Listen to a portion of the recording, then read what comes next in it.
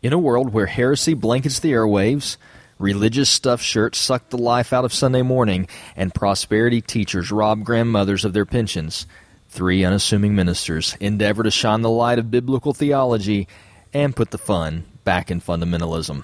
Broadcasting live from the Hall of Dogma.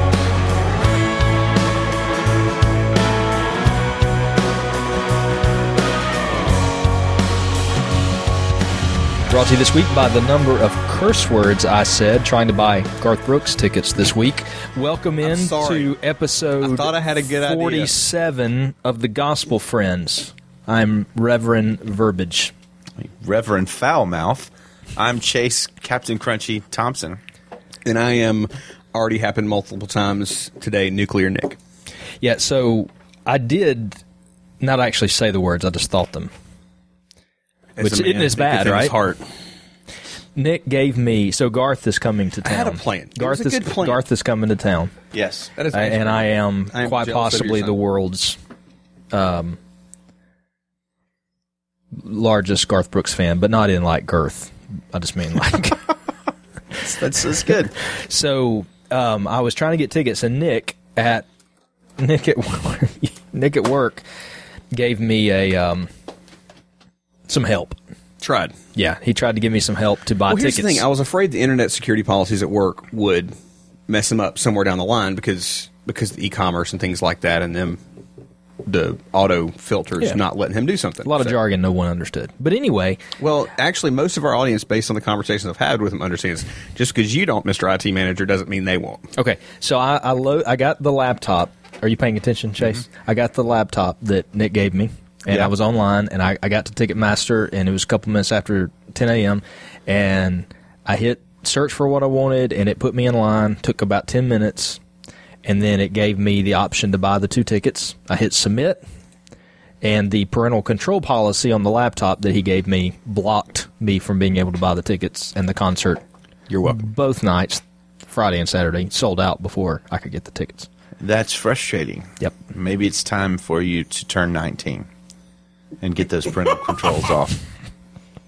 Luckily, Garth, being the gentleman and scholar that he is, added a second concert on Saturday night, so I'm going to see him at 10:30 p.m. on a Saturday night in June. Garth is a pal. Good job, Garth. And I said, another note, you're going to have to preach on June 4th. No, as it turns out, he's going to be out of town that week, so I'm preaching. I said I was going to be here Sunday. So anywho, welcome into the Gospel Friends. All right, there's 4 elders. Well, yes. 4 elders. 4 elders. Thank you, Nick. Isn't one of the qualifications that they can all teach? Well, I would love to have this conversation with you right now, Nick. Why don't we continue it, buddy? I mean, let's talk about that. Oh gosh! I mean, I'm just going to peel back the veil a little bit and just say that 2 out of the 3 Gospel Friends are in a bad mood today, and I came in thinking I was in a bad mood, but I wasn't nearly in as bad mood as the others. So we're really more the gospel acquaintances today. Hopefully, we won't become the gospel enemies today, and may some sort of miracle happen to bring us back to friendship. See, I'll say the fact that we are friends is the only reason all 3 of us are still sitting here. It's probably true. I dodged a bullet during the pre-show when somebody hurled a large device at my head. But we're doing the thing where we normally do, where we get way past. Well, I don't know about you guys. Silliness. I'm not here for the friendship. I'm here for the money. Let's do it. Let's earn our money now. Nathan Bankroll Martin. That's right. All right. Who so sent me 73 cents yesterday. He bought me a salad this week. But it wasn't the best thing I was sent by a member of the Hall of Dogma. But we'll get to that in a minute. What are we going to talk about today? We're about to talk about in like literally seconds. Something serious. Old video from Gospel Coalition between Mark Driscoll, James McDonald, and Mark Dever on a debate on multi-site church versus non-multi-site church. But that's not actually what we're going to end up talking about. No, it's pretty interesting comments indeed from Mark Dever toward Driscoll, and this is from a few years back, so we'll get to that in a moment. What else do we want to talk about? We are also going to talk about paedo-baptism, and we're going to try to convert everybody to our views of baptism from the Hall of Dogma Southern Baptist Church. Yeah. Except you're not going to take a Southern Baptist position, I bet. We'll just have to see. Truth Train. Stay tuned. We also have a treat as that a member of the Hall of Dogma mailed us a box of cereal this week. In real mail. And we're going to talk about it and review it. That's right. Live. This and more coming up next on episode 47 of The Gospel Friends. Commercial break. No, we don't have those. That was rough. That was a terrible intro, guys. All right. Let's get it together and get back into the show. I really am confused. Like, where's our makeup artist? Can't all of y'all teach? Okay, 20 seconds and we're back on the air. Can we? 5 seconds. Who edits the shows? 3, 2, 1. Over to you, David. All right, so interesting. This week, a video popped up on the interwebs that dates back a couple of years. Yep. And it's an interesting video from the Gospel Coalition. You can't actually get it on the Gospel Coalition site anymore. My understanding, it's been taken down. But it is a video from 2014, I believe, maybe November 2014. Mark Dever, who is the pastor at what's Capital something Baptist? Is it Capital Baptist? It's Capital something Baptist. Okay. James McDonald and Mark Driscoll. So this is one of those Gospel Coalition videos. Capitol Hill Baptist. Capitol Hill Baptist. They do the round table, the three guys sitting around a table, and they debate some topic. And so the topic was multi-sites, yay or nay. So should a church have multi-site, be multi-site, or should a church, if it got big enough, just plant other churches? And so Mark Dever, of course, took the position of planting other churches, while James McDonald and Mark Driscoll were both multi-site guys. And so that was the debate. But the comments that, to me, make the video interesting gets into some of the reasons that Mark Dever gives to Driscoll and McDonald for not doing multi-site, and perhaps some of those comments a little prophetic. Perhaps so. Let's find out. We're going James, to roll the video. We're going to play a large portion of the video for you, and then we'll talk about it. So here you go. So, hey, Mark, how many sites at your church? 10, hoping to open 11 this summer. Great. And how many services? 24-ish. Yeah, we got 5 sites going to 6. We have 13 going to 15 weekend services. You know, more than 10,000 people in both of our churches, hundreds and hundreds of decisions for Christ every year. Praise God, baptized. And here is our brother, mentor, theological genius. When his book on church polity came out, I was like, "Are you kidding me?" I couldn't write. James, it would take my whole life to write that. Come on. I couldn't even carry it, let alone read it. It's so full. You're like smarter than I'll ever be. So, but you don't have multi-site. Oh my goodness. You don't even have multi-services. Oh, what's going on? But you certainly could fill more if you had them with your amazing gift of preaching. And I know people are coming to Christ in your church. You're planting churches. So you've obviously decided differently than we've decided. Yeah. We'll tell you why we're right in a minute. But you tell us why you're doing it the way you are. All right. The word ecclesia in the New Testament means assembly. According to The Bible. I mean, No, I think come just on, lexical no, use, that's such it a- means assembly. So According like to in Acts who? 16, in Acts 18 when there's the riot in Ephesus, According to they have an who? assembly. But even if it means used. assembly, it doesn't mean one and only assemble, all assembled together. and not the You know whole what I mean? church is present at that time. Anyways, Do you have children's It ministry? does mean that, yeah. Okay, so they're assembled in a different place. You've already broken that code. Yeah. Just Well, break it again. yeah. I think that we have an assembly, and what we want to do with more assemblies is have more elders and more preachers. So we do want to have more people come to Christ. And we Okay, do. that works good for the guy who's hoarding, the guy who's building this big multi-site thing, but never plants churches. But you're preaching to the wrong choir if you're going to say, did you plant any churches, Mark? Couple. Yeah, we've planted some too. So we agree with you that you should be when raising up other James, preachers. But James, when you've got a multi-site and you can have somebody else preaching there, why not have somebody else preaching there? Well, we do Rather both. Than the same do. person. We plant churches and we do multi-site. See, it's and, not one. And I do think that in one geographical region, like I've been in Chicago for 25 years now, I do think that there's a level of influence. The reason I'm planning a church in Kansas City and in North Carolina and in Miami and in Minneapolis and whatever is because I don't have a thing there. I don't have any influence. These big cities are such a perplexity to all of us. And where I have a lot of influence, if I can in my lifetime cash that influence, I believe that people will go and hear me in that region where I've built up hopefully a reputation for being a trustworthy source of spiritual nourishment. I believe that there's something that I've built there that I can extend. But where it involves a new city where I'm nothing, then let someone else there go there and do that. Well, in Mark's case, he's known in a lot of places, so he would have multi-sites in other places too. So just to be clear, so you're saying you have started a church in Miami? Yeah. Uh-huh. And why not make that an evangelistic event rather than a church? Well, obviously, because we're called to plant churches. That's the model in the New Testament. The book of Acts, that's why I'm not starting hospitals or driving mercy ships, even though I think those things are good. You know, the mission of missions is the church, and the mission of the church is missions. So our church is about missions, which is about church planting, and all of our churches are about church planting. I mean, that's the New Testament. I'm telling you that. You obviously know that. Well, I agree with you. My question is just how we do it. And I think Christ gives gifts of elders to his churches. We have elders in all those churches. We don't control those churches. They're autonomous, self-governing, Then in what churches. Then in what sense are you... I'm only multi-site in Chicago. Yeah, and that's all under one eldership. Oh, I was confused. Okay, so in Miami, you're not pastoring a church in Miami. That's not multi-site. No, that's a church I've got plant. one in Albuquerque. I have no question about church plants. We've got multi-site around the Seattle region and then also one in Albuquerque. Okay, now in Albuquerque, Mark, surely you would rather have some other guy raised up there to preach the gospel who can actually pastor that church. He was, and then he decided to become multi-site, and it went from, I don't know, maybe 200 to 500 in about 6 months. It's freed him up to shepherd. The guys preach about 25% of the time. I preach about 75% of the time. There's a full elder team there. Every single thing that you would say qualifies as a required mark of the church happens at the local campus. Okay, can I ask you some questions about this? Yeah. Are you concerned that it builds people too much into you particularly? No, actually, it does the opposite. If I'm not, I mean, they're more addicted to you. They have to come talk to you, shake your hand, be in the same room with you, get around the Shekinah glory. And for me, I'm not even there. So they're not. They have to be on mission because I'm not there. We find that the giving, small group participation, church membership, and service is higher at a video campus than where I preach live.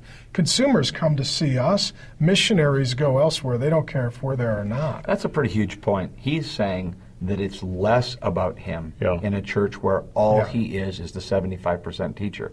And you're saying that you think it's less about you because you actually, plant these autonomous churches, which we do that too. We have no debate about church planting. Yeah, we're all on that. The questions about multi-site. So if I can just keep asking questions then about you being there as sort of video presence.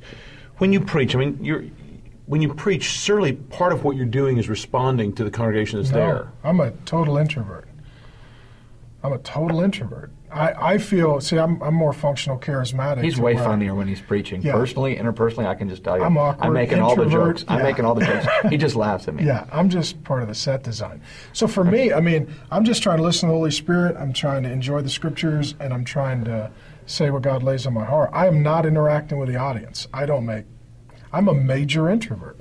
And to me, that's the missiological contextualization. You'd probably throw this over in the rubric of ecclesiology. I'd throw it over in the rubric of missiology, that there isn't a way to do church. There are elders and deacons and members and discipline, and there's word and sacrament and marks. You have all the 9 marks. You have all the biblical non-negotiables. Absolutely. All you just have is a preacher on a screen. 75% of the time. And then, seriously, what happens when you die? Oh, yeah, it's going to be far easier than it is for you. Correct. Okay. Because you're a pastor-centered model. We're a mission-centered model. Okay. And so for us, since I've got campus pastors that are first among equals with their own elder teams, membership, small groups, discipline, everything at the campus, and they open and close all the services, they teach the classes, and they preach 25% of the time. If something happens to me, these all become autonomous churches in Acts 29, and those lead pastors at every campus become the primary teaching pastor. And so the whole thing is built for me to back out when we're all said and done. Would you want to do that before you're all done? Yeah. There will be an... Well, then in that sense, this is kind of like a slow church planting strategy. It's a massive church planting strategy. Well, yeah, I would have far less questions about it if it's a church planting strategy. Ultimately, so in the end, we all get along. Let's sing I'm almost 40. That's 10 minutes. That's 10 minutes. We vote. Let's all vote. We do this. And now we're back for real. First comment on listening to that video, I would have to say, and this is coming from a guy who really likes Mark Driscoll and has liked Mark Driscoll prior to this. Boy, he seems just a hair arrogant in that one. And I think I'm using the right word there. Arrogant is probably the right word. A little too dismissive, maybe. I was a big Driscoll fan, still am. I hope Driscoll comes back and does more teaching. But this reminds me a lot of when they did the Elephant Room, and where Driscoll, and I think it was Driscoll and McDonald, kind of jumped on David Platt about the whole radical. And there was a lot of people, even probably listeners of the show, who might would have agreed with them on their points regarding radical, but it was the way they came across. Very, like you said, very arrogant, which is not usual for Calvinists. No, I mean, this is probably the first Reformed person I have ever heard that's displayed even a little bit of hubris. It's a little unusual. Thank God I have the chat to pay attention to. Is Martin Dever a Calvinist? He is. Okay, so, well, regardless of that, I agree. I agree with that part. I thought, I thought they kind of, they said, hey, we want to hear from you, and then they immediately started talking over him, and they wouldn't listen to really wouldn't listen to what he was saying. But and also, like, I don't want to go too deep into this, but it struck me at the very beginning of the video, both Driscoll and McDonald are like, yeah, we got 20 campuses, 40,000 people. Yeah, it really came off with numbers big time. Yeah, I mean, hundreds of salvations, or hundreds of decisions for Christ a year. It was a little, I mean, just honestly, you have to kind of, even when you're talking about numbers, you have to be aware, right, that you have to slightly humilitify that, because otherwise humilitify. Otherwise, it's just going to come out off of the way it did, which is you're kind of bragging. And I don't know their hearts and such, but and again, I'm a liker of Driscoll, and I'm with you. I hope he comes back. And by the way, this is what we're doing now is looking in hindsight, and as one of your favorite guys, Pat Dye, has said, hindsight is 50-50. It's very clear looking back where you can point out mistakes, and I don't want to do too much of that, but I think we see a different side of Driscoll here, maybe a side that wasn't quite as prone to listening as maybe he should have. All right, here's the to me the bigger and the reason I brought the video. So they obviously in the clip they get into talking about multi-site, non-multi-site, and Dever asked the question essentially, well, what would happen if you went away? Well, I think what would happen if you died or something like that. Driscoll says, well, it would actually be far easier for me than if you died, because you're very pastor centric and we're not. And essentially he said all of these, become all of these multi-site campuses, if I go away, become autonomous churches in Acts 29, and all the lead pastors become the teaching pastors of that church, and that's how we're set up.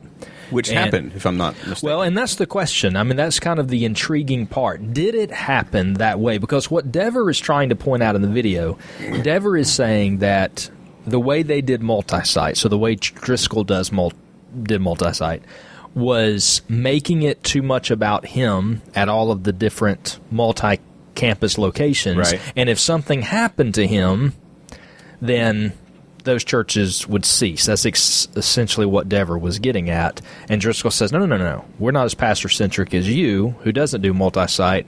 These things are set up to become their own churches.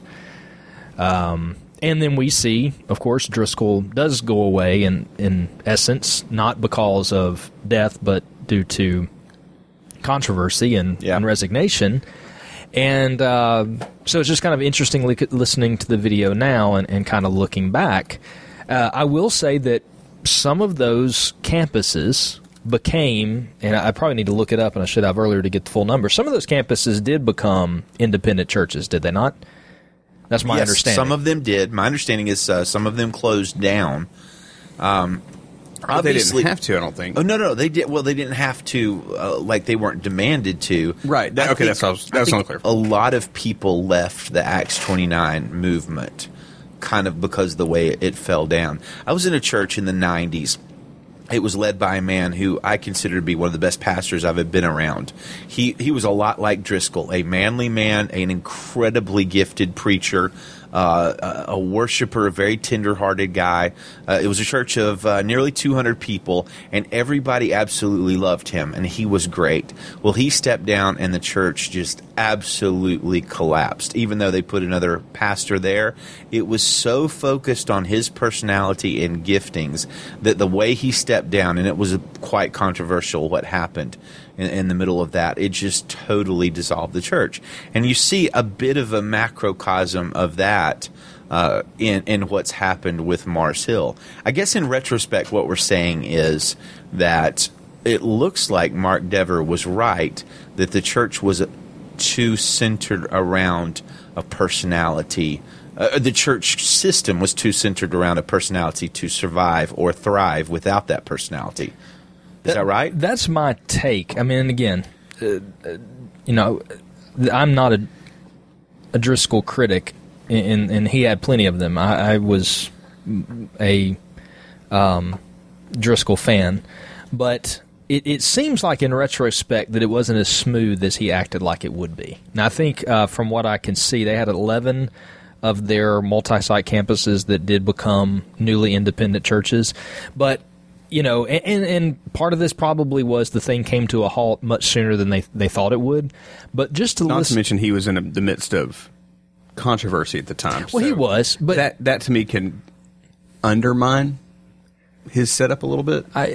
Yes, it's just that the way he was dismissive to Dever in this video about his concerns. That Driscoll had made it too much about him. He was very dismissive of that and said, no, we have this set up for them to all become independent churches and these campus pastors become teaching pastors. But when the church actually went into a place of dissolving the multi-site, it didn't seem like it was that smooth of a transition. Yeah, they seem to be scrambling a little bit. I can get that from it not happening quicker than they thought.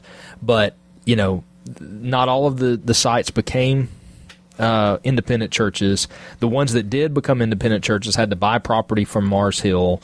They had to set up their own government. They had to, some of the churches merged together.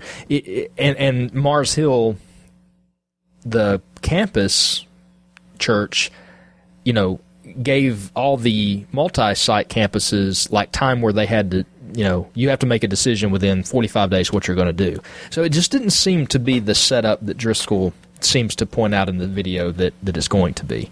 And really, I think, I'm not a multi-site guy in terms of that's not, I would more fall under Dever's idea of how to do, church. But I think it just puts kind of that warning back out there, looking back at this, and puts that warning to us that, it's, what's the Proverbs 14 that, there's a path that seems right to man, but in the end is death, or in the end is destruction. It's, Driscoll seemed very confident in the video that, no, there's no concerns, we're doing this the right way. But the transition didn't seem to go as smooth as he thought that it would. A little seamless, not as seamless. Yeah, I'm kind of like you. I'm a Driscoll defender, and so part of that to me, I'm afraid, was everything was in turmoil anyway for Mars Hill when all that happened. I don't wonder if it, and this is going to not help the people that would say it was about him, but he was the lead pastor with a vision for that church at large, and whenever he was hindered in his ability to lead at the time, I could see where it would make his vision for how the churches would split problematic. And so, I know I'm coming across as just a Driscoll evangelist in that statement, but look, the fact of the matter is Driscoll was cocky, and depending on how long ago this was in things, there were seasons of life where I remember Driscoll in his messages or in conference talks admitted, I used to handle things this way, and then by God's grace I'm learning, and then, a situation would rise up and he'd seem like good old, what William Wallace message board Driscoll again, and then he'd ebb and flow. And I guess in my Driscoll apologist thing, I want to go, but which of us don't do that? In terms of the multi-site thing, Mars Hill going down the way it did, I think it can actually be encouraging for people that want to advocate multi-site. But well, I think the multi-site was much more tied to personality than they let on that it was. I think the church. I think that church, Mars Hill, was much more tied to Driscoll than he acted in the video like it was. And quite honestly, I think that may be true with a lot of multi-site campuses. So again, I'm not a fan of that model, but it's interesting to watch it in reverse and to kind of see it through that lens, new lens. Well, Chase had his hand up, but... Well, I had a consult with an elder of a large church in the Birmingham area a couple of years ago, about 3 years ago. Large or multi-site? A very large church with a very prominent pastor at the time, who's not there now. But the elder was asking me, what do you think about multi-site? We're thinking about doing this and taking our guys' sermons and pumping it into various sites. And this guy's one of the best preachers in America. I told him, and I love this guy. In fact, he's probably one of my 2 or 3 favorite preachers to listen to. One of the best. Really, he's amazing. But I told the elder as he was asking me about it, I said, when I look at Ephesians 4, I see that the work of the ministers, the fivefold giftings in the body of Christ, the apostles, prophets, evangelists, pastors, and teachers, their work is for the training of the saints in the work of ministry to build up the body of Christ. Their work is not to do all the ministry, but to equip others to do the ministry and release them. And that's exactly what Jesus did. Jesus trained his disciples. He showed them what to do. He told them what to do. Then he released them to do it. And I'm afraid in multi-site churches, and I can't paint with a broad brush here, not all of them, but I can paint with a broad brush with what I'll say here. In personality-driven churches, very often the personality who drives the church overshadows the other gifts of the church to the point that it becomes all about them. And that can be dangerous unless you're an incredibly mature, seasoned, biblical, humble personality. I think that we mentioned Platt earlier, I think, in the at the beginning of the segment. And one of the things that, I noticed Platt in his last year or so that he was at Brook Hills, I mean, even more, I'd go back 2 years, he was giving over a lot of pulpit time to other pastors and preachers in the church. A lot of wisdom in that. And the thing is, Platt's, in my opinion, a tremendous preacher of the Word. And one of the top 2 or 3 in America. And people were going to go hear him. We went to Brook Hills one time just when we were taking a week off, and we went and hoping to hear him, and there was another guy that was preaching there that week. And he did a great job, great message. I had a chance to talk to the guy, Bart Box was his name, and he was after, I think he planted a church on his own now. But, it was just a situation to where I think Platt began to, and I don't know his heart behind it. I'm guessing maybe he recognized some of the celebrity that was starting to develop around him.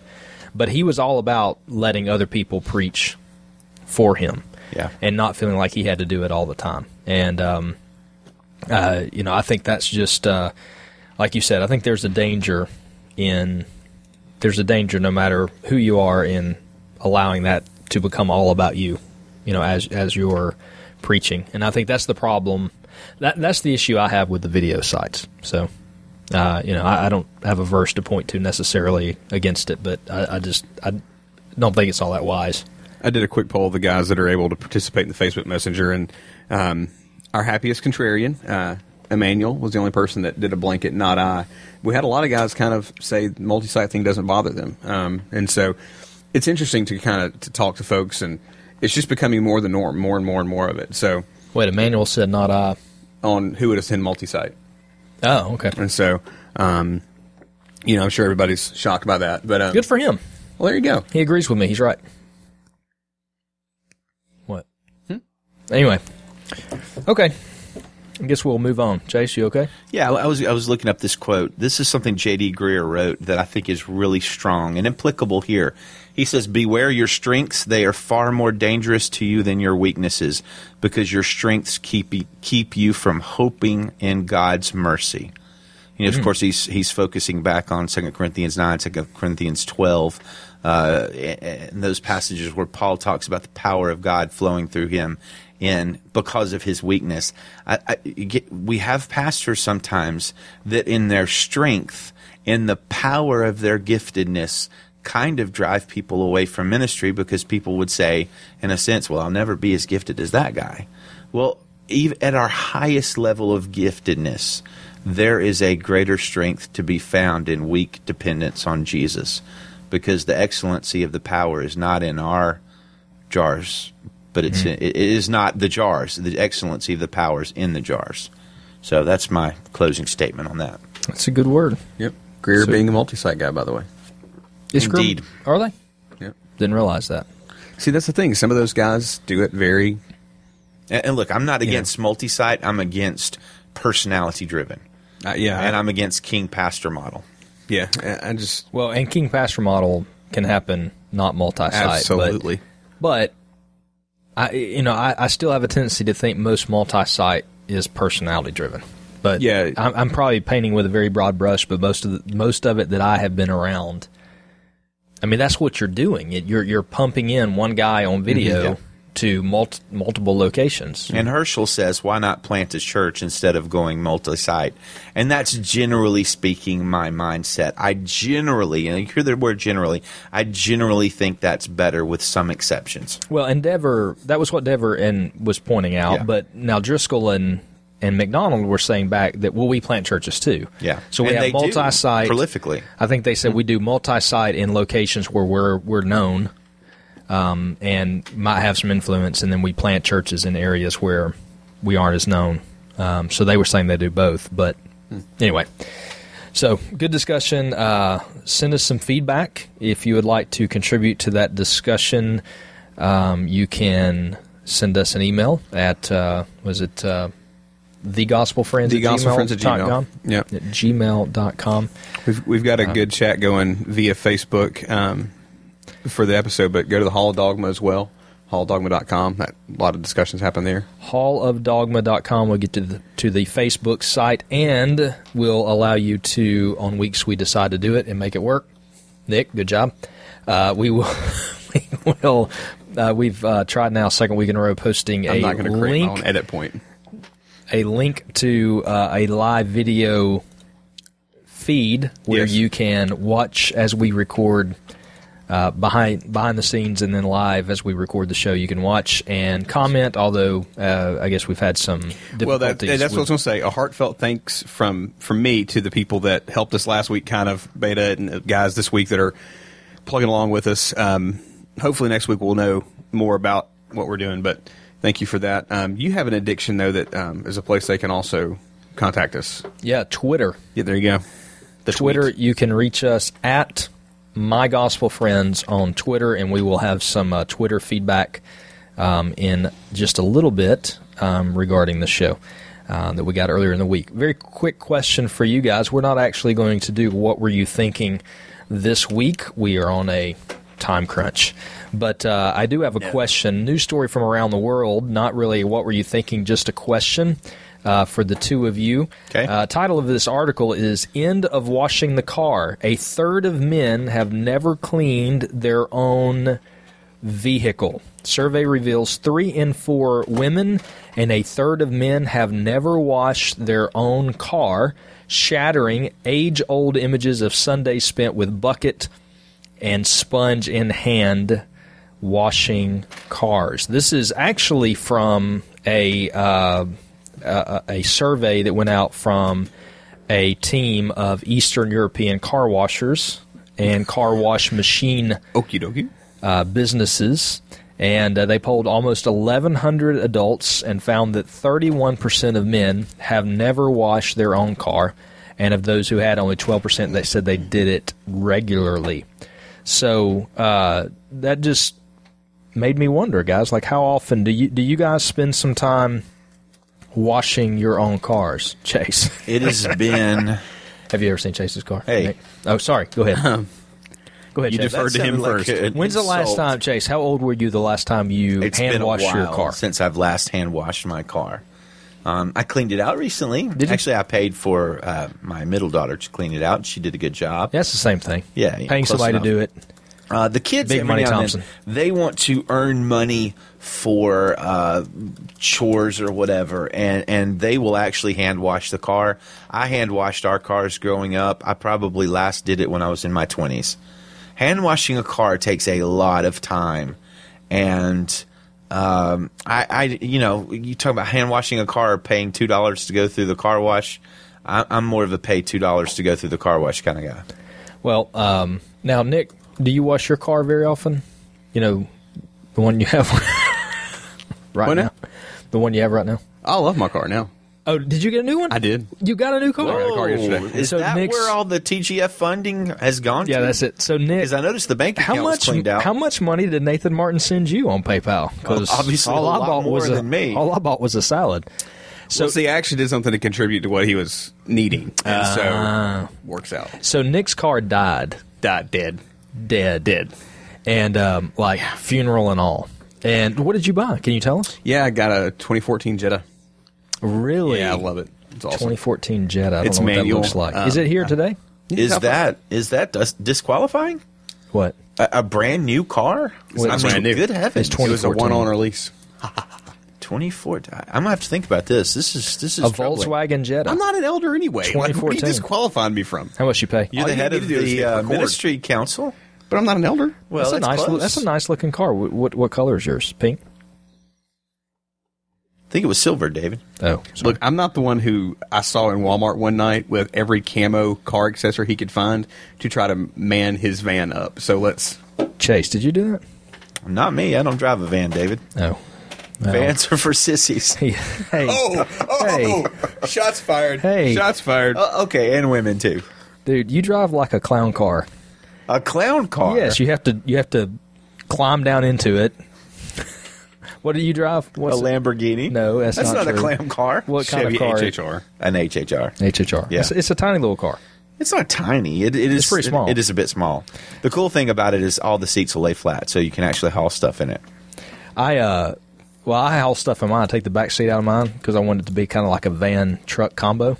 Yeah. Yeah. I understand you call that a tran. I did. I started calling it a tran. Yeah, that's a cool word. I was told that you can't do that. I shouldn't do that. Yeah, I would call it something else. I didn't realize. But the other combination you got to stay away from too. So yeah, maybe it's just a totally different word. It didn't work very well. So now I'm just calling it the van. That's probably that I best. can haul stuff in. Yeah. Good. Okay, good. I have not. Riveting. This is riveting. I'm pumped. I have not washed my car in about 8 or 9 years, I imagine. Who has time to wash their car? I think how do you go about cleaning your vehicles? I bet rain. Yeah. Okay, what about the inside of your vehicles? Also rain. Just roll the windows down. Have you ever rode in Chase's car?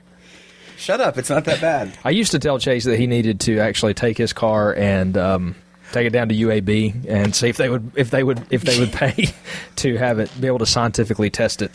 Well, now I remember the wrong impression. What, was it the Crown Vic?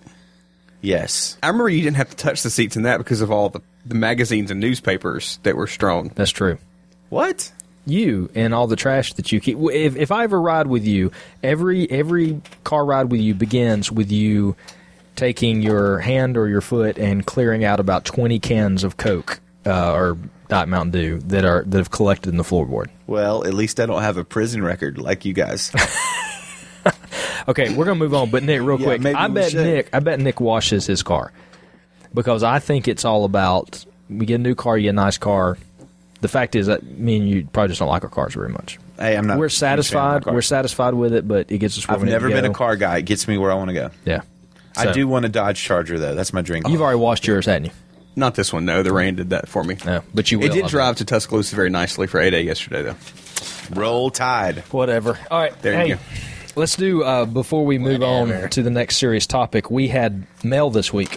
We had some awesome, real live mail. We got real live mail. It was a box, and it was not, there was not a grenade in it. So why are you touching it? It didn't come to your house. It wasn't from Rachel Kathy. Who did he send it to? He sent it to me. To your house? Yes. Did he ask you for your address, or did he just find it on the internet? Yeah, I talk to people on the internet. I respond to messages. I am upset. Herschel, calls. Why would you not have mailed this to me? All right. I don't know. Herschel who? K. Rice. Herschel K. Rice sent us a box of cereal. Let's see. We can't have nice. It says, unlike Gospel Friends hosts, the listeners do mail boxes of cereal. Thanks for the great podcast, my friend, singular, and I look forward to hearing you guys each week. May God richly bless you, my brother, singular. In him, hey. Give me back my letter. Radioactive man. I can't remember. I can't remember. Who did he send this to? Chase. Yeah, there you go. He sent it to me. And what we have here is a box of Trader Joe's. Nice. Just the Clusters chocolate almond granola cereal. And I have good news for you guys now that you're in middle age. It has 4 grams of fiber per 2/3 of cup. And if I'm doing my math right, that means approximately 6 grams of fiber per cup, which will make both of you far more regular than you are now. Hey, so let's pour this out. I've already deducted. So let's pour some out for David. Our cereal review is on a scale of 5 spoons. That's right. And I have already detracted 1 half spoon for look, because some of this had spilled on the floor, and I thought a rat had been in here and did his business. So, all right, here we go. I don't know how to respond to this. It actually looks pretty good to me. Really? Well, I mean, if I saw it on the floor, it might not. Rat poop cereal looks good to you? I'm sorry, Herschel. He's barely civil. Herschel didn't make the cereal. He went and bought it. Yes. It's not his personal. He bought it for us and sent it to us. And by the way, we were talking about Trader Joe's last week. Hey, that's good. It was personalized. Is it pretty good? It tastes much better than it looks. I'm going to try it. For the record, what I heard is that David likes rat poop. It's not Herschel's cereal. Like, he didn't make it. It's not his family that puts this together. He doesn't own Trader Joe's. Wow. That's really good. Look, as far as healthy cereal with a lot of fiber, Herschel did note that it was sent to Chase because he knows how to pronounce his name. Thank you, Herschel. No, it was sent to Chase because he's not regular enough. No comment. That's good. Okay, I'm going to give it. I still have to take the half spoon away for look. I'm going to. You know what? I'm going to go 4 spoons. That's good. Nick? We don't have milk, and that hurts it a little bit, but this is good. What do you think, Nick? That would be good in milk. See, the fact that it has the health benefits as well, it's probably going to get a 4 from me, just because, like, I would straight up eat that, like, purposely, intently purchase. I would buy this, eat this, and this is why I don't let it carry me to greater heights of health. So 4 spoons from me, Captain Crunchy, and some good news from Emmanuel Marsh. We are getting a Trader Joe's here in the backwoods Birmingham area very soon, I understand. It's coming to Hoover. That's or good the stuff. Hoover-ish area. I'm going to take it with me. No, you're not. Why? You're not. You just try. See what happens if you take it with you. It's in my possession now. Nick, do you think Jeremiah Martin can sub for David? I have no doubt about it. I know for a fact you're not leaving this building tonight until about 10:30. David, I'm fine for now. We get to pick our own subs, and I would have Nathan come in for me. You don't pick your own subs when you're dead. Let's move on to the next segment. All right, now we're on to a serious theological topic. We're going to talk about baptism, and we're going to talk about infant baptism versus exclusive believers baptism. And hopefully we're going to have time to talk about unity in the midst of it. But what I'm going to do, David, in just a second is I'm going to throw it to you first to make the theological case for the exclusive believers baptism. And I'm saying exclusive believers baptism because, as Dr. R.C. Sproul and many other Reformed people will note, they also believe in believers' baptism, but there is a school of thought that only believers should be baptized and not infants and children. So, David, if you can, in about 2 or 3 minutes or less, make the case for exclusive believers' baptism. All right. The Bible. Okay, that was well said and not at all arrogant. And I'm going to make the case for pedo baptism. Let's try again. whether that's really it. Okay. I mean, obviously from the Bible. So I see no. Did you read Jacob's? Yes, I actually thought Jacob did a really good job, and I think we should. We need to check with Jacob, and if he will allow us, I would love to post his article that he wrote, which was essentially kind of a. It was an excellent article. It was excellent, defensive or thoughts toward infant baptism. But the issue to me is that I don't see the case you can make biblically for it. I understand, and you'll probably get into this, I understand the kind of the idea of the Old Covenant sign was circumcision, New Covenant sign is baptism, and so just as you would maybe circumcise babies in the Old Testament, you'd baptize babies in the New Testament. But it's a biblical non-starter, I think. I just don't see it. To me, every picture you see of baptism in the New Testament is one of adults. There's some, again, you may get into this in a moment, but some of the people will talk about, an individual is named and then their household was baptized. But there's no mention of it being children, infants. And I just think if you're trying to go to the Word and say, okay, what is the way we do this based on what we see in the Bible, I don't think you're going to walk away from the Bible with the idea that you should baptize infants. Okay. Now, I'll also say that, the believer's baptism, it is what we see baptism coming in the New Testament is after a confession of faith in Christ, which is something that obviously you cannot do as an infant. Someone can do that on your behalf, but that we just don't see that picture. It is a repent and be baptized for the forgiveness of sins. It is something that you do following coming to faith in Christ. I do believe you are saved by grace through faith alone, and then baptism as coming subsequent to that, which is not something you can do as an infant. So again, it just the New Testament picture and model, I don't see infant baptism being something that the Bible would uphold. Okay, and what I'm going to do is I'm going to make the case for paedobaptism, or infant or children's baptism, and I'm going to do it because I'm a Credo Baptist, because I'm an exclusive Believers Baptist believer. I'm going to use Dr. R.C. Sproul's words a lot here to fairly make the case. So he says this: in the absence of explicit teachings, both sides in this controversy are forced to rely upon inferences drawn from what is explicit in Scripture. And that should, by the very virtue of that fact, force us to go the second mile in patience with one another when we recognize that we cannot prove that Scripture commands infant baptism. All right, so that's kind of a good starting point. I completely agree with Dr. Sproul there. He's going to give us 4 points that kind of, in his mind, point us towards this. And by the way, other places he's been quite strong on his belief in infant baptism. In fact, Dr. Sproul has said this: I think it's a sin, you can quote me, not to baptize your children. God was going to kill Moses for not circumcising his son. It was a very serious matter to administer the sign of the covenant to believers and to their infants. And nowhere is there in biblical content that principle of solidarity ever abrogated. And so I think we're making a huge mistake when we exclude the children of believers from the sign of the covenant. So I think a key question for us to consider, guys, is it a sin to baptize infants? And the second question is it a sin not to baptize infants? Sproul, who I respect a great deal, says it is a sin not to baptize infants. Here's how he builds his case. Number one, he says the first point we see is that it's that emphatically in the Old Testament, the sign of redemption is commanded of God to be given to infants. The sign of the redemption in the Old Testament to him is circumcision. In the New Testament, it's baptism. My question there, and I'm not going to critique all of these, but if that is the case, why is it not explicitly taught in the New Testament? Okay, now I'm going to stop critiquing and just add his words. Number two, likewise, he says we have abundant record in the New Testament of adults being baptized, which adults are called upon to profess faith and so on. He says of actual 12 reference in the New Testament to baptisms, they're all adults.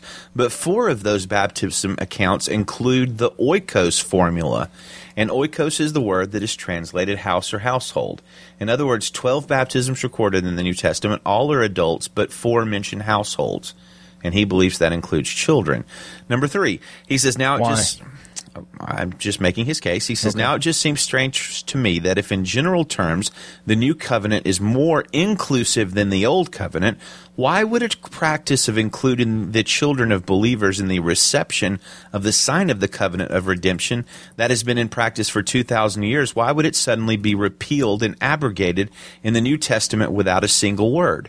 In other words, what he's saying is, if the gospel of Jesus Christ is for more than just the Jew, if it's for everybody, the entire world, why would all of a sudden the initial sign of the covenant given in the Old Testament for all children now be only restricted to adult professing believers?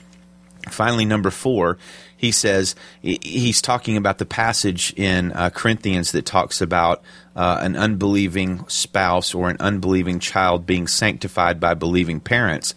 He says, now listen to the language. God says, I'm going to set apart the unbelieving wife or the unbelieving husband for the benefit of the children who issue from this marriage, because he says, else their children would be unclean, but now they are holy.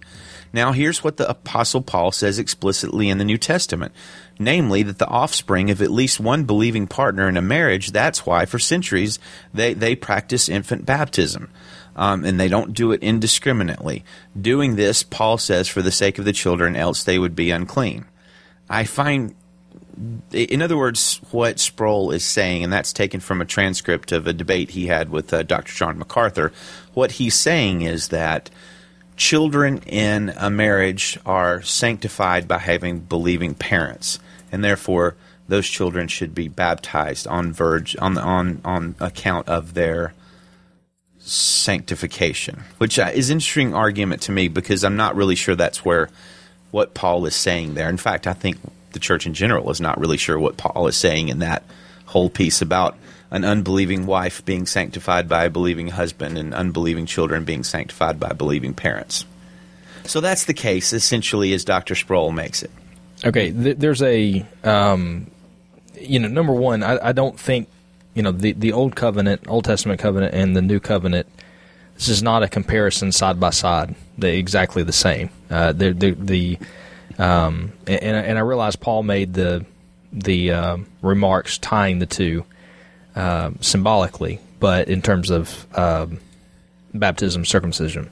But there's not a carryover to me. There's not a command, New Testament command to follow through with baptism as a you must do this to show your children as children of the covenant. I just don't see that. It's the game changed in the New Testament. The game changed. It was not you do this and you do this to your children in order to show that they are signs of the household of God. It is very much New Testament.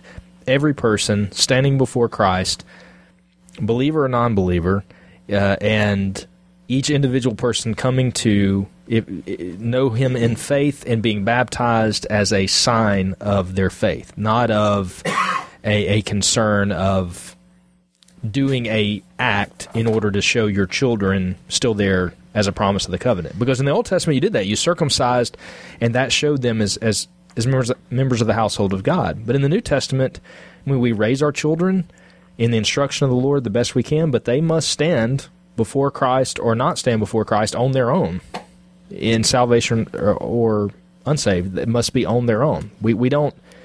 There's not a covenantal marker that we do in order to show that they belong to Christ, because they don't until they come to know Him in faith. So I just don't see the correlation. That I understand the symbolism between the two, but I don't understand saying we need to baptize infants because we circumcise children, and that's the mark of the new covenant in the New Testament, and it must be done when they're kids.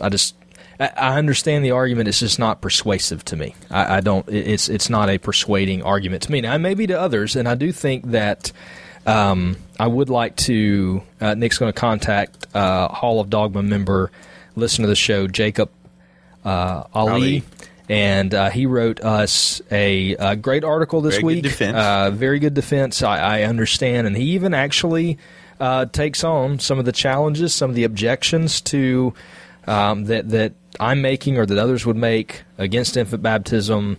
For example, you don't see it in Scripture. Baptism means immersion, not sprinkling. Unregenerate church membership is dangerous, and that's tied to a lot of churches that make baptism a part of their membership process, which we don't here at the Hall of Dogma Church, but I do understand that's kind of a Baptist tradition, and other churches do that, but especially in the Southern Baptist genre.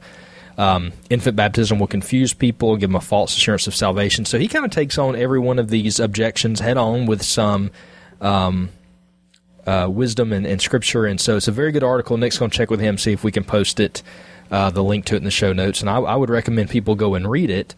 But I'm not persuaded to that view. I just, again, I think, and even the household view. I mean, number one, that happened in several instances in the New Testament, but it didn't happen in every instance. I mean, when Peter preached to all the people at Pentecost and 3,000 got saved, and they said, "What do we do?" It was repent and be baptized for the forgiveness of sins. Their households are not mentioned there. That was not a command that you see throughout the New Testament. Is when you come to know Christ, now have your household baptized to show that. I mean, it's just not something that you several saw times, but you're right. No, I mean it's there, but it's not a command that everybody. Yeah, it's not a command every time. It's just not there. There are things that you see. There are things that you see in the New Testament that happen in certain instances, but I don't think that makes, that general, this should happen every single time. I would agree with that. Well, guys, let me say a couple of departing words, because I'm actually going to have to leave the podcast early for a elder meeting. And I apologize for that, but this is our busy Sunday. So let me say one thing, and then let me say one thing again, pro believers baptism, and then one thing about unity on the issue. So my understanding of the Paedo-Baptist argument is that the primary aspect of it, as you say, and as Jacob pointed out, and as Dr. Sproul focused on, is that there is a strong connection between circumcision and baptism, and that circumcision was commanded. In fact, Moses was almost killed for failing to obey the commandment to circumcise, and therefore baptism should be commanded for children as well. Here's my issue, and I would actually take particular issue with Dr. Sproul, who would say it is a sin not to baptize your children. My issue is this: I struggle to explicitly see a strong connection between circumcision and baptism. Yes, they're each similar in that they're signs of the covenant, but they're dissimilar in several ways. And I don't think the New Testament ever explicitly makes clear, and I don't even think it implicitly makes clear, that there is a strong connection between baptism and circumcision. Now, that said, I think there's two different errors that churches can make on this side, and I think they're both significant.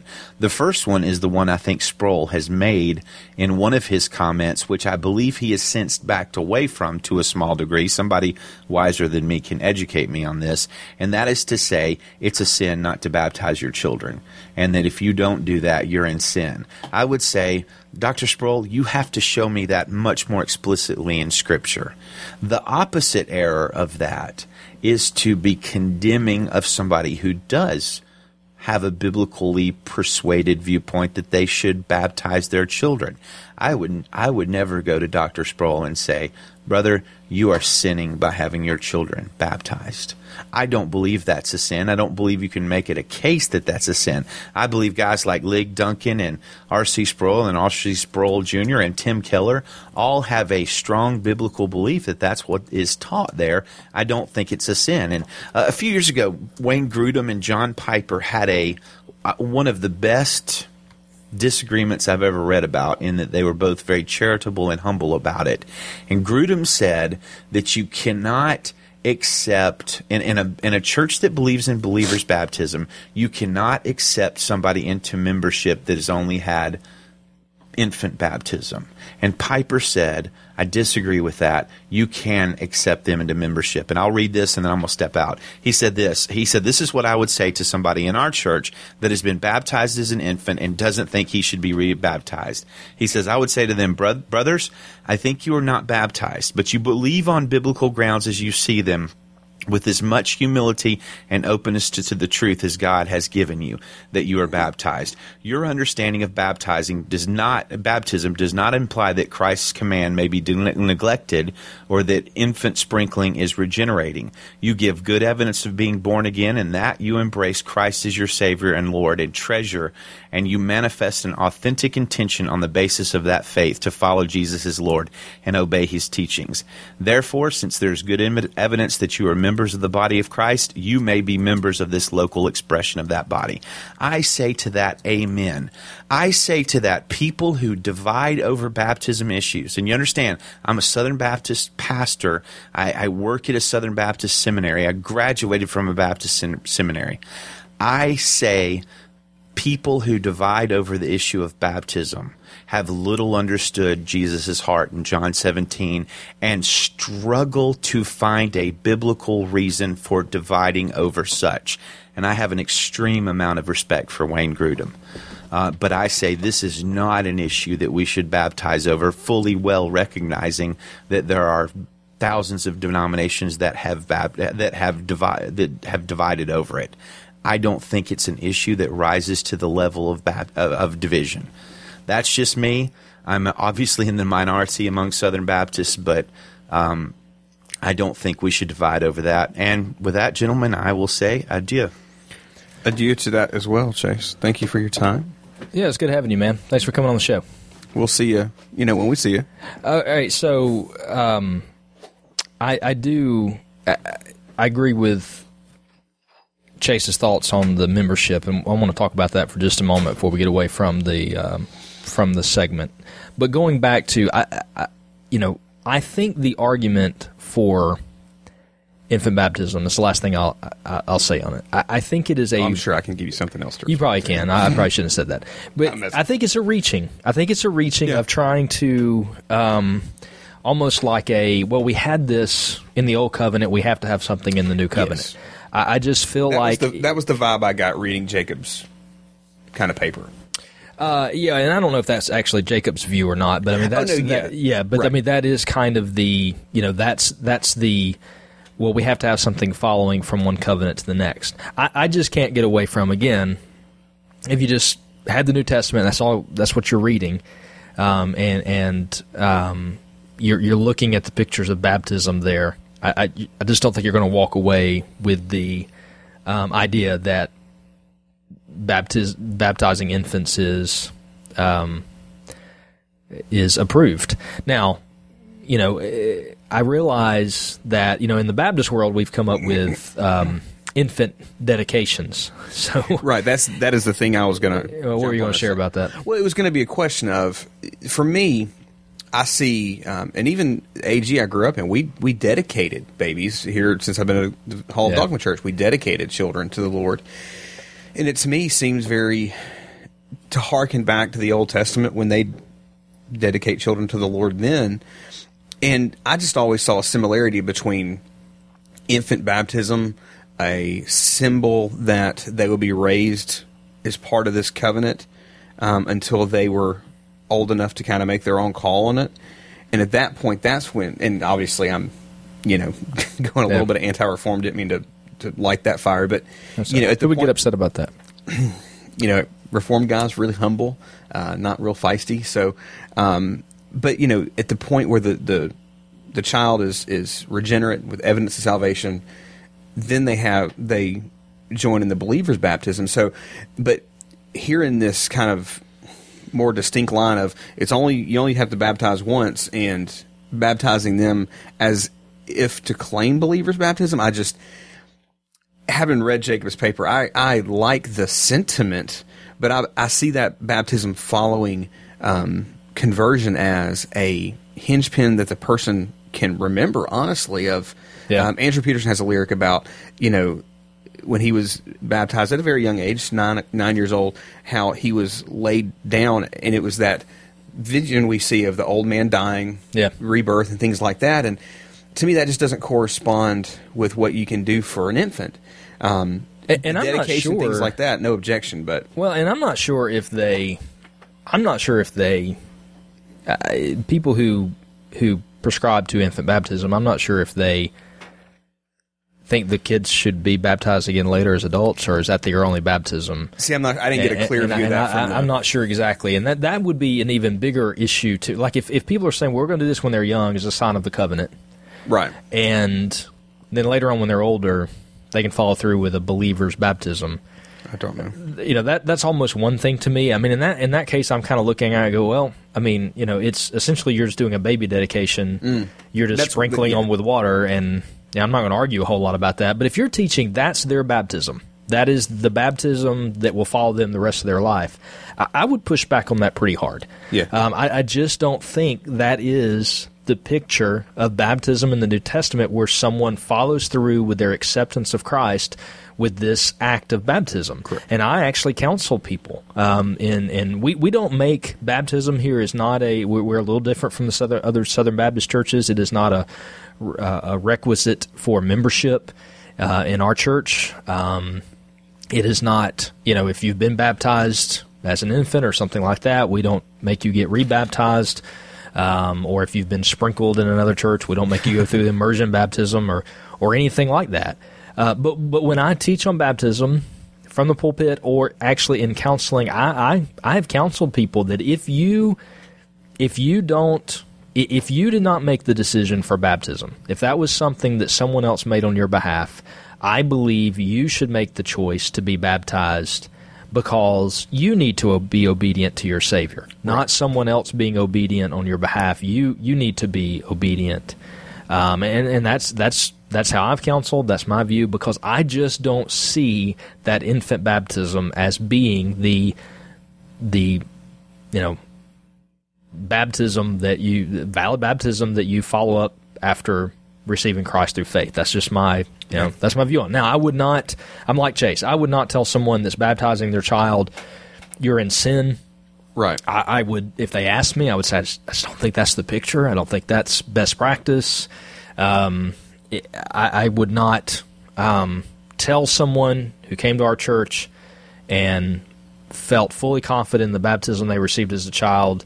You know, I wouldn't come down on them really hard and critical. But like Piper said, you're going to hear me preach this baptism. You're going to hear me point you toward it, and you're going to hear me point you toward it if you've never engaged in that.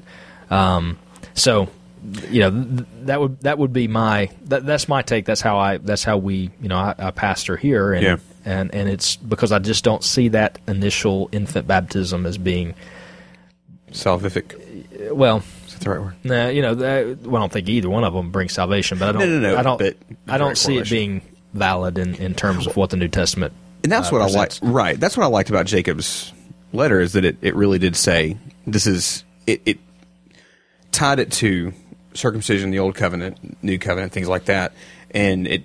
Oh, look, I like that. I like that it didn't guarantee salvation. I'm like, okay, this makes more sense. I mean, he did, and I read. I actually think Jacob's a reform guy. Oh boy, too. But what he's doing that for? What? Well, so is R.C. Sproul. He's about as reformed as you can get, and most Presbyterians.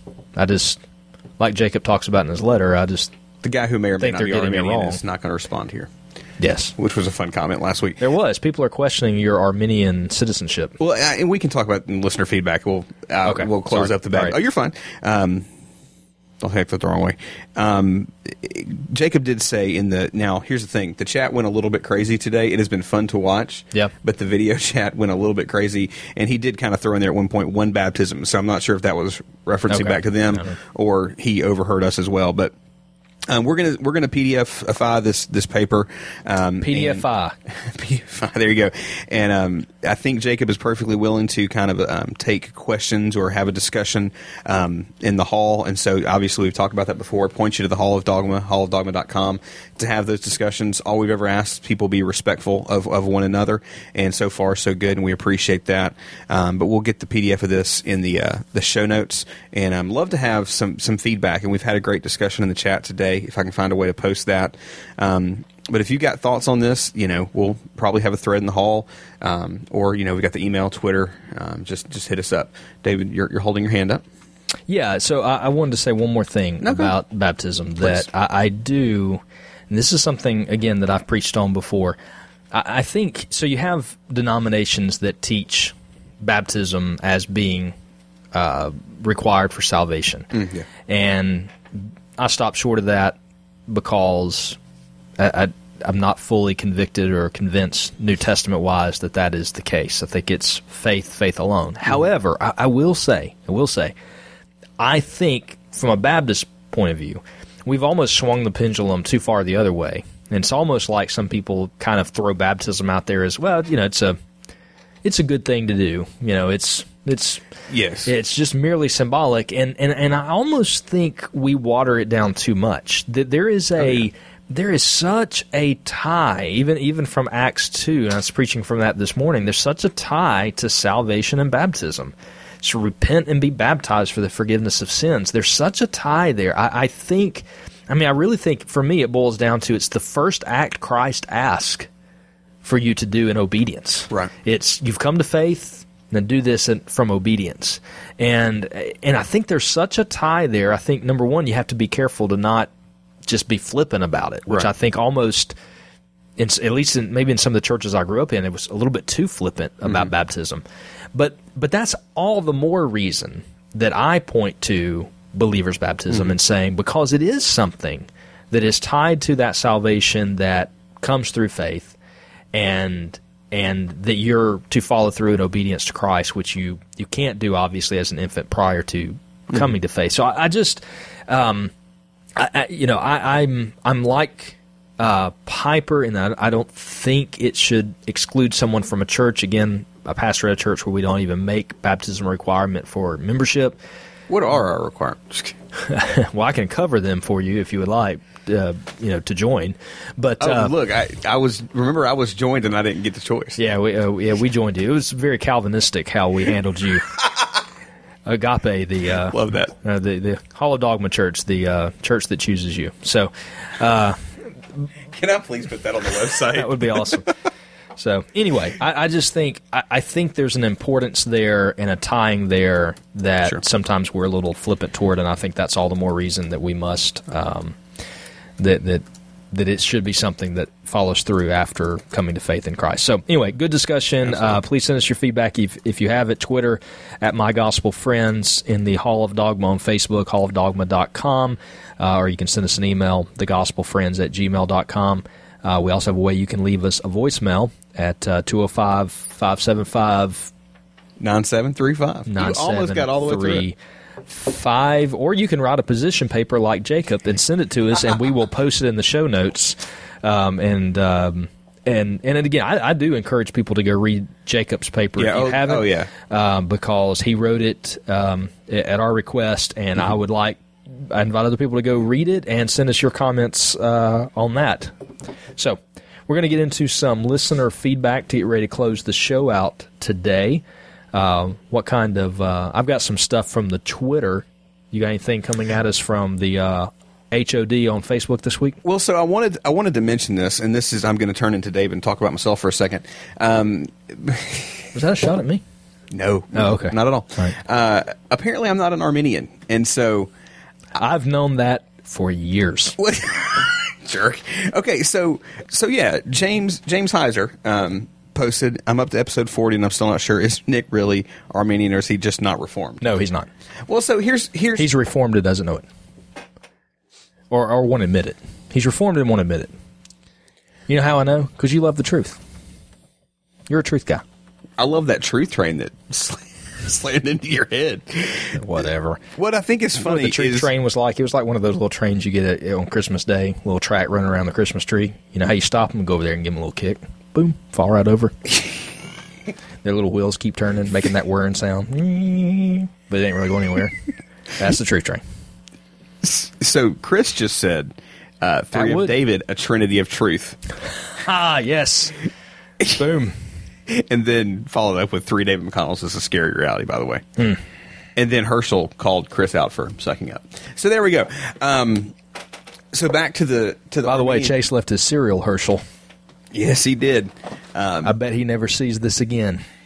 So here's where I actually wanted to kind of go with this is typically, and this is a little bit kind of from some of my Calvinist brethren, you guys and others, but it was always a binary thing of on off a little bit. But if you're not Reformed, you're Arminian. It's kind of one or the other. So is there a significant gradient there that we're not taking into account? Yeah, when we talk about honestly don't think you would be a true Arminian in the sense of the word, but because every time I talk to a Calvinist, they're like, "Are you a Calvinist?" I say, "Well, no," and they say, "Oh, so you're Arminian?"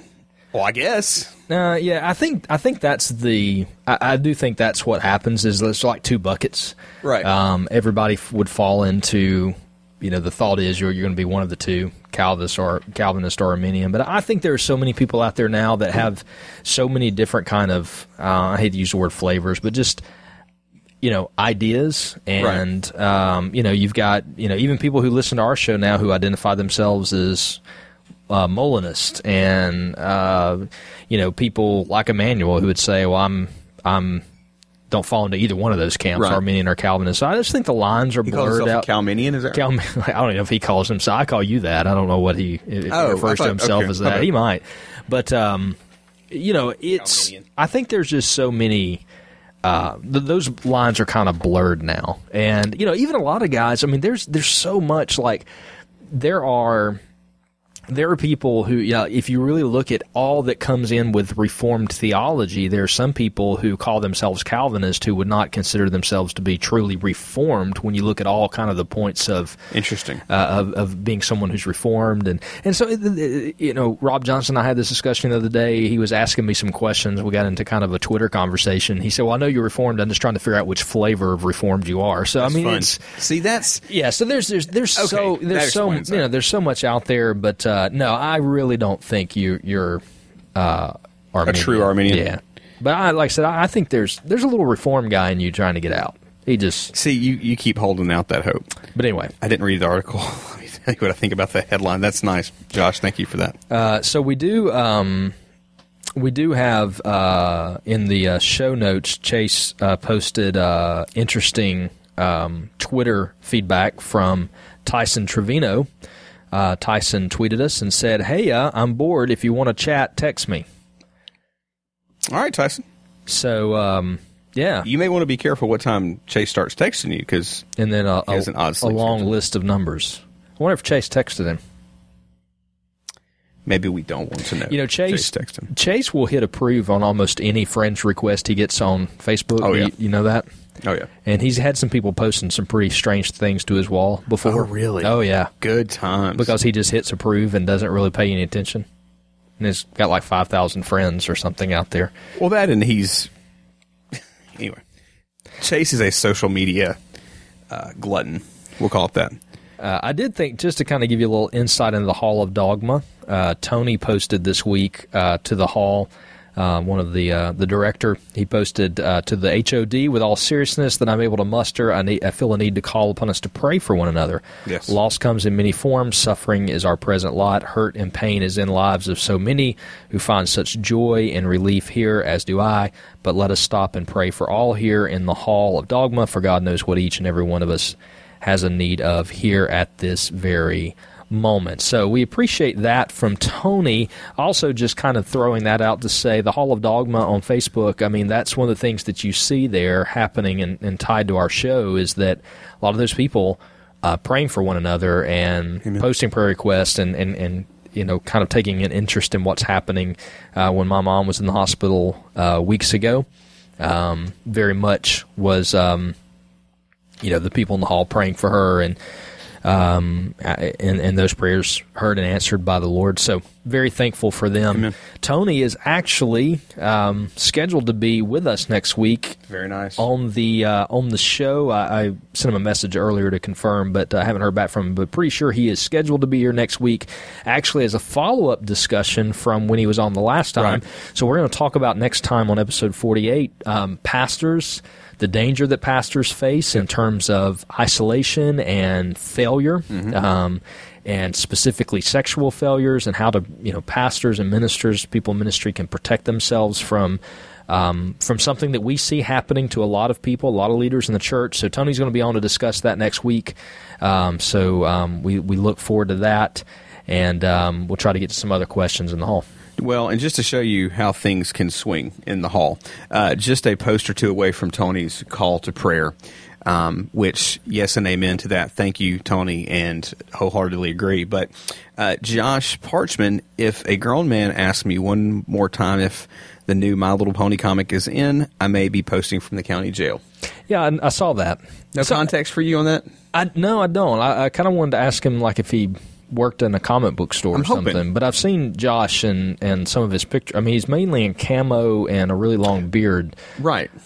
He doesn't strike me as a comic book store worker. So it seemed interesting. I mean, is that something that a lot of guys who hunt ask each other about a lot, like My Little Pony comic books? I really would hope not in that case. Yeah. Well, if so, that'd be why I don't hunt. Oh, boy. Oh, that's why. Chris did say some weirdo sent him a request a few months ago, and Chase was their only mutual friend. Hey, who said that, Chris? Atwood, yeah. All right, so I've had the same thing, Chris. I've had the same thing. I get this random request from someone I've never even heard of before, and turns out my one mutual friend is Chase. So he will approve pretty much anything. I heard from some people on Twitter this week at TW Graham, Tim Graham. Actually asked this week, have you guys ever thought about doing a Google Hangout type broadcast for the podcast? Well, yes, Tim, we have. And Tim's actually a friend of mine from here in town, and appreciate him listening, reading the tweets. But yes, Tim, we have a Google Hangout type broadcast happening. Join us in the Hall of Dogma, hallofdogma.com on Facebook, and you can see the links for that. Yeah, we got to get a better chat system. And so we still got some research to do, but we're going to keep pursuing this because it has been a good benefit to the show. Jacob Ali, who we've already mentioned once today, or Ali, I'm saying both just so I can be right at least 50% of the time. Jacob responded to... What if neither one of them are right? I mean, look, at some point you just have to go with it. And Josh does work in a local shop. So he works where? There you go. Periodically work in a local comic shop. So really? Wow. It would not have been my first guess. It wouldn't mine either. No. If I walked into a comic book store and, a dude in camo, long beard, holding a gun or something was... Can I use this for the header image of the show this week? Who is that kicking the other person? I'm not sure, but that's how Josh feels about My Little Pony, apparently. Okay. Jacob, tweeted us and said, not sure that we should conclude pulling out of support for the Gospel Coalition as an organization is the same as counting them as non-brothers. We talked about this on the show last week about some people who were talking about pulling their support of the Gospel Coalition because of their decision to include some non-Christians in some panels during their conference. And I think Chase was kind of making the point that it was just not an issue to consider loss of brotherhood over or cutting brotherhood ties. And so Jacob made the point that pulling support for the organization, not necessarily the same thing as considering them non-brothers, which I would agree. I guess my counter to that would be, since they are an organization, I mean, there's really no other way. If you're going to pull support from them, to me, it's kind of a way of saying we don't have any ties with them. But I guess on a personal basis, it's not necessarily calling each member of the coalition a non-brother. So it's maybe a little nuance there. I get where you're coming from, Jacob. Zach Evans at ZD Evans on Twitter said, new listener, enjoy theological debates with occasional banner, or the other way around. Absolutely. Who cares? I learn something each week. He discovered our podcast via a recommendation from Jacob Ailey. There's a third way to say it. Anyway, Herschel is happy with your 50%. He said you're a striver for self-improvement. I am, Herschel. Herschel is your biggest fan, by the way. I think deep down Herschel likes me, and he just pokes at me because of that. That's what you tell yourself. We heard from Old Paths Guide this week, along with Cody Raymer, CJ Raymer on Twitter. So appreciate you guys reaching out to us this week. See if there's any more that we got in. Richard Devotie, Richie Devotie, good to hear from you again. Listening to the last couple of Gospel Friends podcasts, missed the last two, catching up. We appreciate that. Thank you. We heard from Remember the Gospel, at Remember the Gospel on Twitter, who said, imagine my surprise when I randomly started listening to the Gospel Friends podcast and heard my friend Jared Buckley interviewed. Nice. So that's pretty cool. Yeah, he's a friend of Jared's. Heard him on the show, by the way. Jared's surgery for his little boy. Yep. We've been praying for that. We talked about it on a few episodes back. Went very well this week. Last I heard, they were kind of moving toward releasing him from the hospital. So thank you for everybody who prayed for Noah. And very happy for the way that that turned out. Absolutely. Praise God. Also, at Remember the Gospel said, apparently the Doodle Bops are a Canadian series, but Canadian though I am, I had not heard of them until I listened to the Gospel Friends. So that's interesting. I'm sorry you've been missing out at Remember the Gospel. Missing out. Well, I mean, we'll go with that. Yep, missing out on the Doodle Bops. So anyway, great feedback this week. We are... be back next week with hopefully Tony, episode 48, talk about the pastoral topics and much, much more. It also won't be preach and then try to record between games, but oh wait, games got canceled before elders meeting, before another meeting day. So it would be extremely helpful if some of the it doesn't have to be some of, just like if one of the Gospel Friends listeners could contact a rich person for us, or perhaps maybe you're rich yourself and could just bankroll full-time podcasting jobs for us. We're not that costly. It would make life a whole lot easier. It would. Oh, look, you could get us on a steal considering what other people pay celebrities. I agree. And we need to be celebrities first. We could even, I don't know if we'd rename the show after you, because, there'd be sponsorships involved. But, it'd be like Tags in and out. The Gospel Friends brought to you by blah, absolutely. blah, blah. You'd get a little segment every week. Yeah, we may make absolutely. fun of it before or after. Yeah. We would make fun of it before. But, you would want us to. You're sponsoring the show. That's right, what we're all about. That's our shtick. Anyway.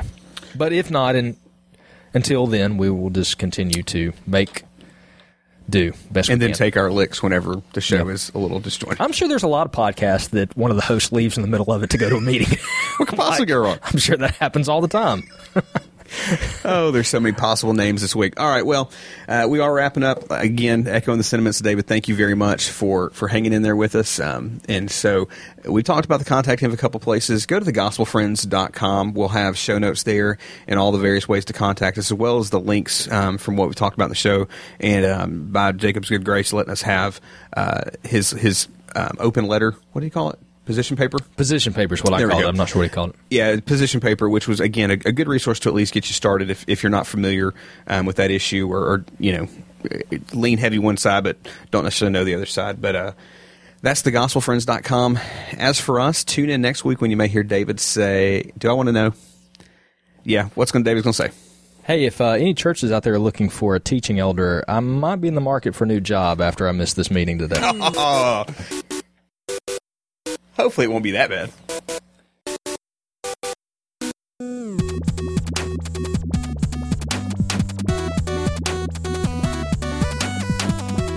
Jesus is a friend of mine. Jesus is a friend of mine.